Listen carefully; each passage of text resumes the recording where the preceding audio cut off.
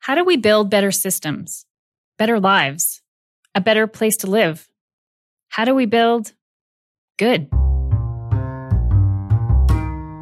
If we are going to be a country of 100 million, and I do believe that's a right aspirational figure that we can actually get to, we need to start doing things a little differently.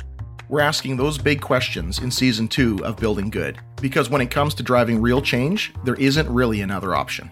All of us who live in major urban centers are all too painfully familiar with that person huddled in a sleeping bag on top of a heating grate. And if you've ever been inside a shelter, you'll know how grim that environment can be.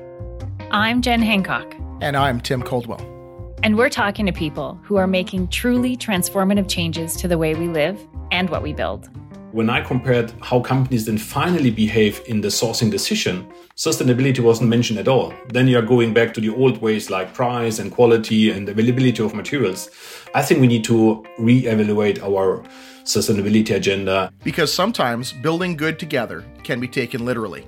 What we heard from patients and families about the architectural design was the need to create home-like environments in what is still a hospital. Or figuratively. We need to now bring immigrants in to develop a necklace of cities in Canada from east to west, much like the United States. And that should be connected by digital infrastructure, by physical infrastructure.